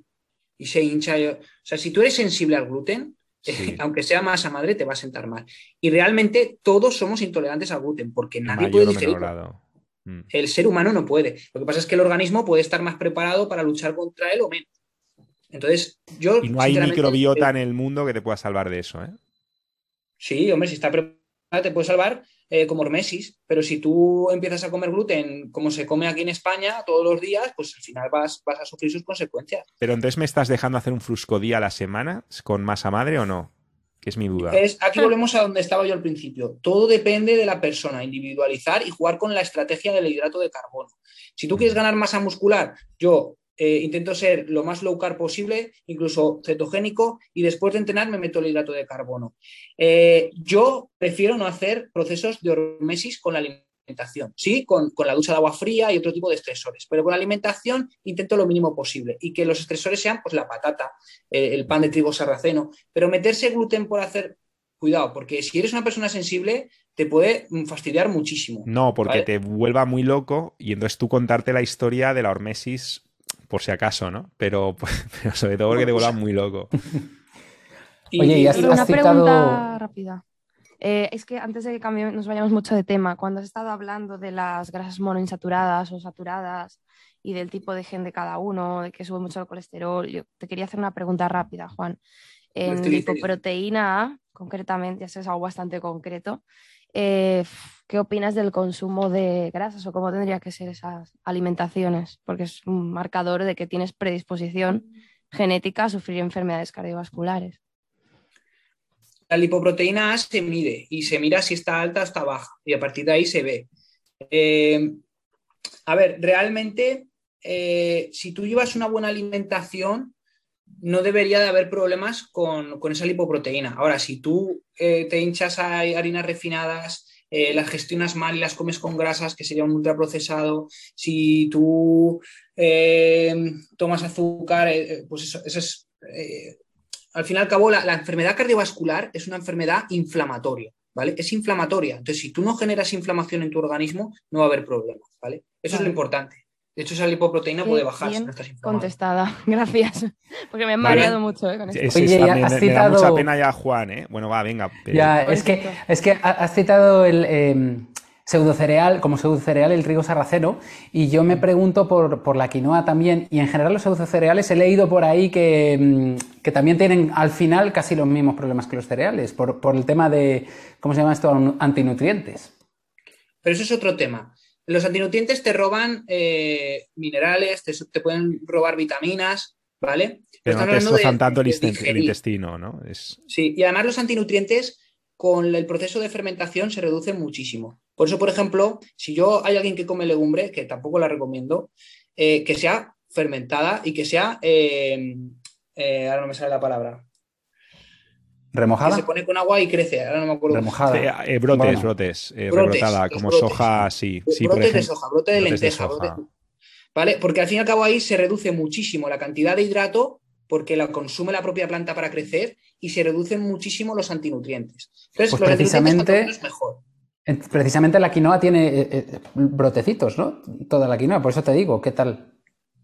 La quinoa está bien y además tiene mucha proteína y tiene mucha proteína sérica de la que así se absorbe. Aún así, o sea, estaría bien para Ya. procesos de lo que te digo, de hormesis. Yo tomo hidrato pues unas 3 o 4 veces por semana. Intento combinar pues la patata. A veces, la quinoa la utilizo para hacer cargas por ejemplo, yo juego a fútbol y lo que hago es tomar quinoa para rellenar mi glucógeno, porque sí que es un cereal que tiene bastante hidrato, pero no son los 80 que tiene el arroz blanco, sino creo que está en 60 o así. Claro, es que ahí voy a sustituir el arroz, porque es que en muchas cosas, yo no lo digo para consumir todos los días y tal, pero alguna vez de estas que dices, es que voy a cocinar algo con una salsita que ya que no pan, pues por lo menos un poco de arroz, pero no, mejor quinoa. Y es que yo lo he probado y está... Es que es complicado. ¿El qué, Andoni? No, para salir de cetosis, perfecto.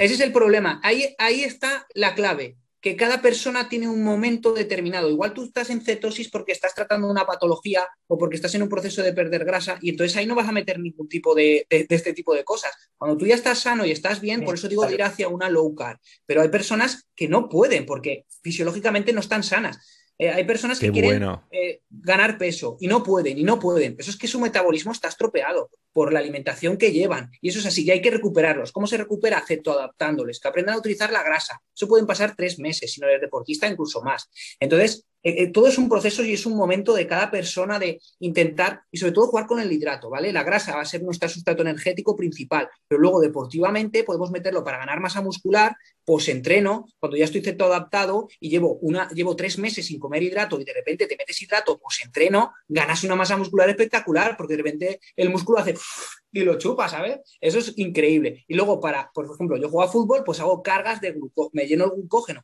y voy a jugar a fútbol y voy dopado. Y es así. ¿Por qué? Porque yo estoy utilizando ese sustrato energético que es la glucosa, que se libera principalmente en situaciones de estrés y por eso energéticamente es muy eficiente porque es muy rápido, se transforma muy rápido. Y por eso cuando nosotros estamos estresados hay picos de glucemia, porque parece que estamos huyendo del león y necesitamos glucosa. Entonces, claro, es todo jugarlo con estrategias y teniendo en cuenta en qué momento estoy, si tengo que estar en cetosis, si no.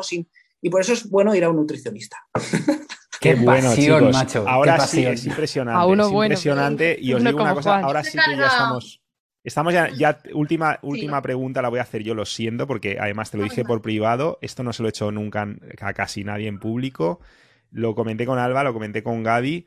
Y es una fricada mía, pero que me ronda la cabeza y no quiero irme sin esto. Entonces, última pregunta, ¿vale? Juan, ahora vamos a darle la vuelta. Precisamente estamos hablando de grasa, de cómo la gente pierde grasa y esto te puede hacer engordar y no sé qué. Puede ser, y hemos tocado el tema de los ectomorfos. Yo alguna vez, y lo he comentado con algún amigo, a Gaby también le ha pasado, con Alba también justo el otro día lo comentamos y queríamos sacarlo. Es posible que igual que en el entorno que vivimos, que es subóptimo, que en un momento dado ciertas personas, en ciertos entornos, con ciertas condiciones, cuando alcanzan un porcentaje de grasa corporal demasiado bajo para ellos, que a lo mejor sería óptimo en otra persona, sufran más, se enfermen más, estén más susceptibles, estén más vulnerables, porque tú has mencionado muchas veces que la grasa actúa como refugio de las toxinas, ¿no? Que las toxinas se van a la grasa, y yo tampoco sé hasta qué punto esto también es un mecanismo defensivo del propio cuerpo, y cuando estamos por debajo de cierto nivel de grasa perdemos esta capacidad y entonces generamos un trabajo adicional al resto de filtros, tipo hígado, riñones, pulmones. Pregunto, porque yo alguna vez me he sentido peor cuando he llegado a ciertos niveles de grasa. Y no hablo solo de energía, no hablo solo de... No, es que mi cuerpo no está cetoadaptado, no, a lo mejor he estado muy cetoadaptado o lo he sentido así y he sentido que tenía energía, pero me he sentido peor a nivel inmunológico, a muchos niveles. Es una muy buena pregunta. Y realmente tenemos que tener en cuenta que nos han vendido el prototipo de que tenemos que estar muy delgados y muy fibrados y no tenemos que tener grasa. Pero realmente la grasa es parte de nosotros y tiene funciones fisiológicas importantes, y entre ellas en el sistema inmunológico. Si tú estás por debajo de los niveles de grasa que necesita tu organismo para el correcto funcionamiento, realmente lo sufre, y una de las razones que puede ser, por ejemplo, a ti en ese momento específico, porque cada persona es un mundo, que el sistema inmunológico lo tenga deprimido y que realmente pues, sea más susceptible a muchísimos procesos de infecciones, de todo ese tipo de cosas. Porque la grasa es necesaria. Hay doctores que hablan de que somos seres lipídicos. Y es así, es lo que hablábamos antes de las células. Es que las células tienen una capa bilipídica que es esencial para el correcto funcionamiento de las células. Si tú esa capa la tienes mal por lo que sea, pues es por ejemplo como la mantequilla. La mantequilla pues es estable a temperatura ambiente, ¿vale? Ahora, por ejemplo, el aceite vegetal pues no es estable. Si tú tienes una descomposición en los ácidos grasos de tus membranas lipídicas, pierde esa textura que debería tener, ¿sabes? Y pierde la permeabilidad selectiva que también tiene la célula, y entonces si tienes ahí un problema en tus células, ahí se generan las enfermedades, ahí comienza todo. Si tus células están bien, si tus mitocondrias están bien cuidadas, tus órganos, todo ese tipo de cosas está bien, tú vas a estar bien. Luego, pues bueno, la mitocondria, todo ese tipo de cosas, pero bueno, o sea, la microbiota. Entonces, tenemos que tener en cuenta que la grasa corporal es necesaria para tener un correcto funcionamiento fisiológico. Y podría variar de individuo a individuo el nivel de grasa óptimo. Los efectos y el porcentaje, sí. Vale, que para mí podría ser un nivel y para otra persona otro en función de mis circunstancias y de mi entorno y incluso de mi carga tóxica, por ejemplo, también, ¿no? O sea, también, una persona que ha estado súper expuesta a tóxicos, a lo mejor su porcentaje de grasa corporal óptimo podría ser superior, dada su situación ya imperfecta de por sí, que otra que no ha estado expuesta a esos tóxicos. O sea, a lo mejor un cazador-recolector, esto es una rayada mía, puede ser mucho más ectomorfo, mucho más ligero y que eso le vaya de puta madre, y a lo mejor a alguien que ha estado chupando parabenos toda su vida, ese tipo de grasa corporal no es el óptimo, porque necesita un poquito más como ayuda para hacer frente a toda la mierda, hablando mal y pronto, que tiene su cuerpo. No tiene por qué. O sea, a ver, realmente el estar expuesto a muchos tóxicos te puede llevar a engordar sin razón aparente. Es lo que hablábamos antes. Si la gran mayoría de disruptores endocrinos acaban funcionando como los estrógenos, y los estrógenos mandan señales en gran cantidad de que tenemos que almacenar grasa, pues pero claro, es solo por los disruptores endocrinos, no podría ser también porque el cuerpo se quiere proteger, que no digo que no cumpla una función, los disruptores endocrinos, pero no podría ser también que otro mecanismo fuera que el cuerpo dijera, oye, aquí hay mucho tóxico, vamos a aislarlo y vamos a quitarle un poco de trabajo a los riñones, hígado, etcétera, porque a lo mejor también puedes tener funciones limitadas después de haber filtrado tanto tóxico, igual ¿no? me equivoco, perdón, pero más que quitarle trabajo es no sé qué hacer con esto, en vez de mandarlo a vísceras, lo aíslo y lo dejo ahí. Pero no es como, a ver, yo creo, esto es un tema que yo no he leído mucho y no debe haber mucha evidencia científica al respecto. Que está bien pensado y da que pensar. Pero el organismo no es tonto. El organismo lo que quiere hacer es eliminar los mayores tóxicos posibles. Va a almacenar los menos posibles. Eso es así. Los va a intentar sacar por donde sea, porque es una máquina de supervivencia. Entonces, que de allí haga más grasa para poder luchar más con los tóxicos. Porque la capacidad de filtrado sea limitada, ojo. Quiero decir que en un entorno natural donde tú te enfrentas a una cantidad de tóxicos que tu cuerpo filtra perfectamente, pero el problema es, yo me pregunto, ¿no habrá mucha gente en la sociedad moderna que tendrá esa capacidad comprometida? O quizás, o sea, quiero decir que no tengamos esa capacidad óptima porque no podamos lidiar con tanto tóxico con nuestro sistema de filtrado diseñado para un entorno ancestral que sí, que hay tóxicos, pero no en estas cantidades. Seguramente. Es muy rayada, lo que digo, pero... No, sí, no, te pillo. Pero no es solo teórico, es porque varios amigos hemos hablado de que nos hemos encontrado mal a veces cuando teníamos un porcentaje de grasa corporal demasiado óptimo, entre comillas, de acuerdo a lo que se recomienda. Que yo entiendo que siempre va a ser malo estar obeso, siempre, porque seguramente todo el efecto proinflamatorio y la tormenta de citoquinas que genera la grasa y tal, o sea, seguro que eso es malísimo. Pero también tengo la sensación que aparte de que engordamos por disruptores endocrinos y tal, que yo personalmente cuando me obliga a decir, no, ni disruptores endocrinos ni leches, yo estoy así, y mi cuerpo me pedía más grasa cuando a veces de repente he engordado, me he encontrado mejor, y no solo por el estrés, que también, a lo mejor diréis algunos, ¿no? Porque te baja el cortisol, mejoran tus defensas, pero que me he encontrado más resistente a muchas enfermedades y a muchos achaquitos. Y ha sido muy contraintuitivo y nos ha pasado a mí, a otros amigos, de comer a veces mierda y evidentemente comer mierda siempre es malo, pero que en el corto plazo, por el aumento de grasa corporal, el cuerpo es como que se ha tomado un respiro. Y entonces a veces hemos pensado, hostia, pues igual deberíamos a veces llegar a este porcentaje de grasa corporal un poquito más alto en lugar de comiendo mierda, comiendo bien, ¿sabes? Parecido a una carga de hidratos, pero no con la finalidad de cargar hidratos, de cargar glutógeno, sino simplemente de no...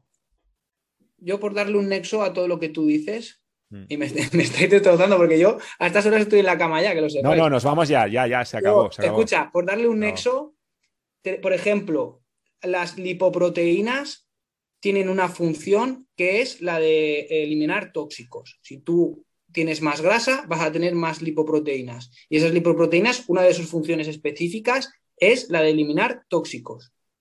Las famosas LDL, HDL, todo ese tipo de lipoproteínas.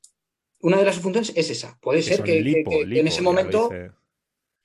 Yo no lo sé, es que también tenga algo que ver. Bueno, es un buen nexo, lo dejamos ahí para futuros melones. Si algo nos ha quedado súper claro, hemos sacado muchas conclusiones, pero la conclusión más importante de todas, tío, es que tú tienes que venir aquí mucho más, que esta es tu casa, que te queremos en este canal, en el otro, y que hay que empezar a hacer ya tertulias con varios cracks como tú. Y en el LEN Kaizen. Y te vamos a cuidar. Que lo queremos en el LEN Kaizen. Ah, por supuesto, te queremos Claro. Kaizeneca hasta las cejas, tío, te pega mucho. Yo la verdad que estaba muy a gusto con vosotros, sois gente muy abierta y eso se nota enseguida cuando hay gente que de verdad merece la pena y tenéis un ambiente espectacular, que eso es muy importante. Ya lo he dicho antes, que lo transmitís y quizá por eso os vaya tan bien. Pues tío, esta es tu casa, un fuerte abrazo, os he seguido 2 veces antes y después de descubrir el Kaizen, no desperdicies la segunda, nos vemos pronto, muchísimas gracias. Operan mañana a mi perra a primera hora y tiene la última oportunidad de comer porque tiene que estar en ayunas también, o sea, tenemos todos prisa. Muchísimas gracias por el super esfuerzo, lo apreciamos un montón, Juan. Un abrazo en nombre de todos y un abrazo para todos que sois unos putos cracks por estar aquí en este pedazo de maratón. Mario, de enséñala, porfa. Puro Kaizen. O está durmiendo. Suerte, Abela. No la veo. Habla que se te ponga en Hostia, pantalla. acabo de grande. apagar la pantalla, vale. Ay, Sí. A ver la idiocico. ¿La veis? No, es Lady Cinco, es esta Vela. será Lady Esta es Oja, hija algo de así. verdad. ¡Mi nena, Vela! ¿Cómo Ella es está? guapa. ¿Oís el rabo? Bum, bum, bum, bum, bum. Sí, sí. ¡Mi ¿No nena, es Vela, Lady bonita! Parece que al final sí que la has Ay, destrozado que se y va a se está despertar. quietecita. ¡Qué guapa que soy! Uf, está más tumbada y bueno, ya hablaremos. Moviendo el rabo.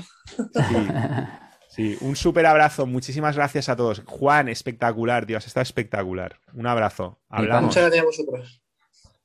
Adiós. Gracias a abrazos. todos. Hasta luego. Adiós.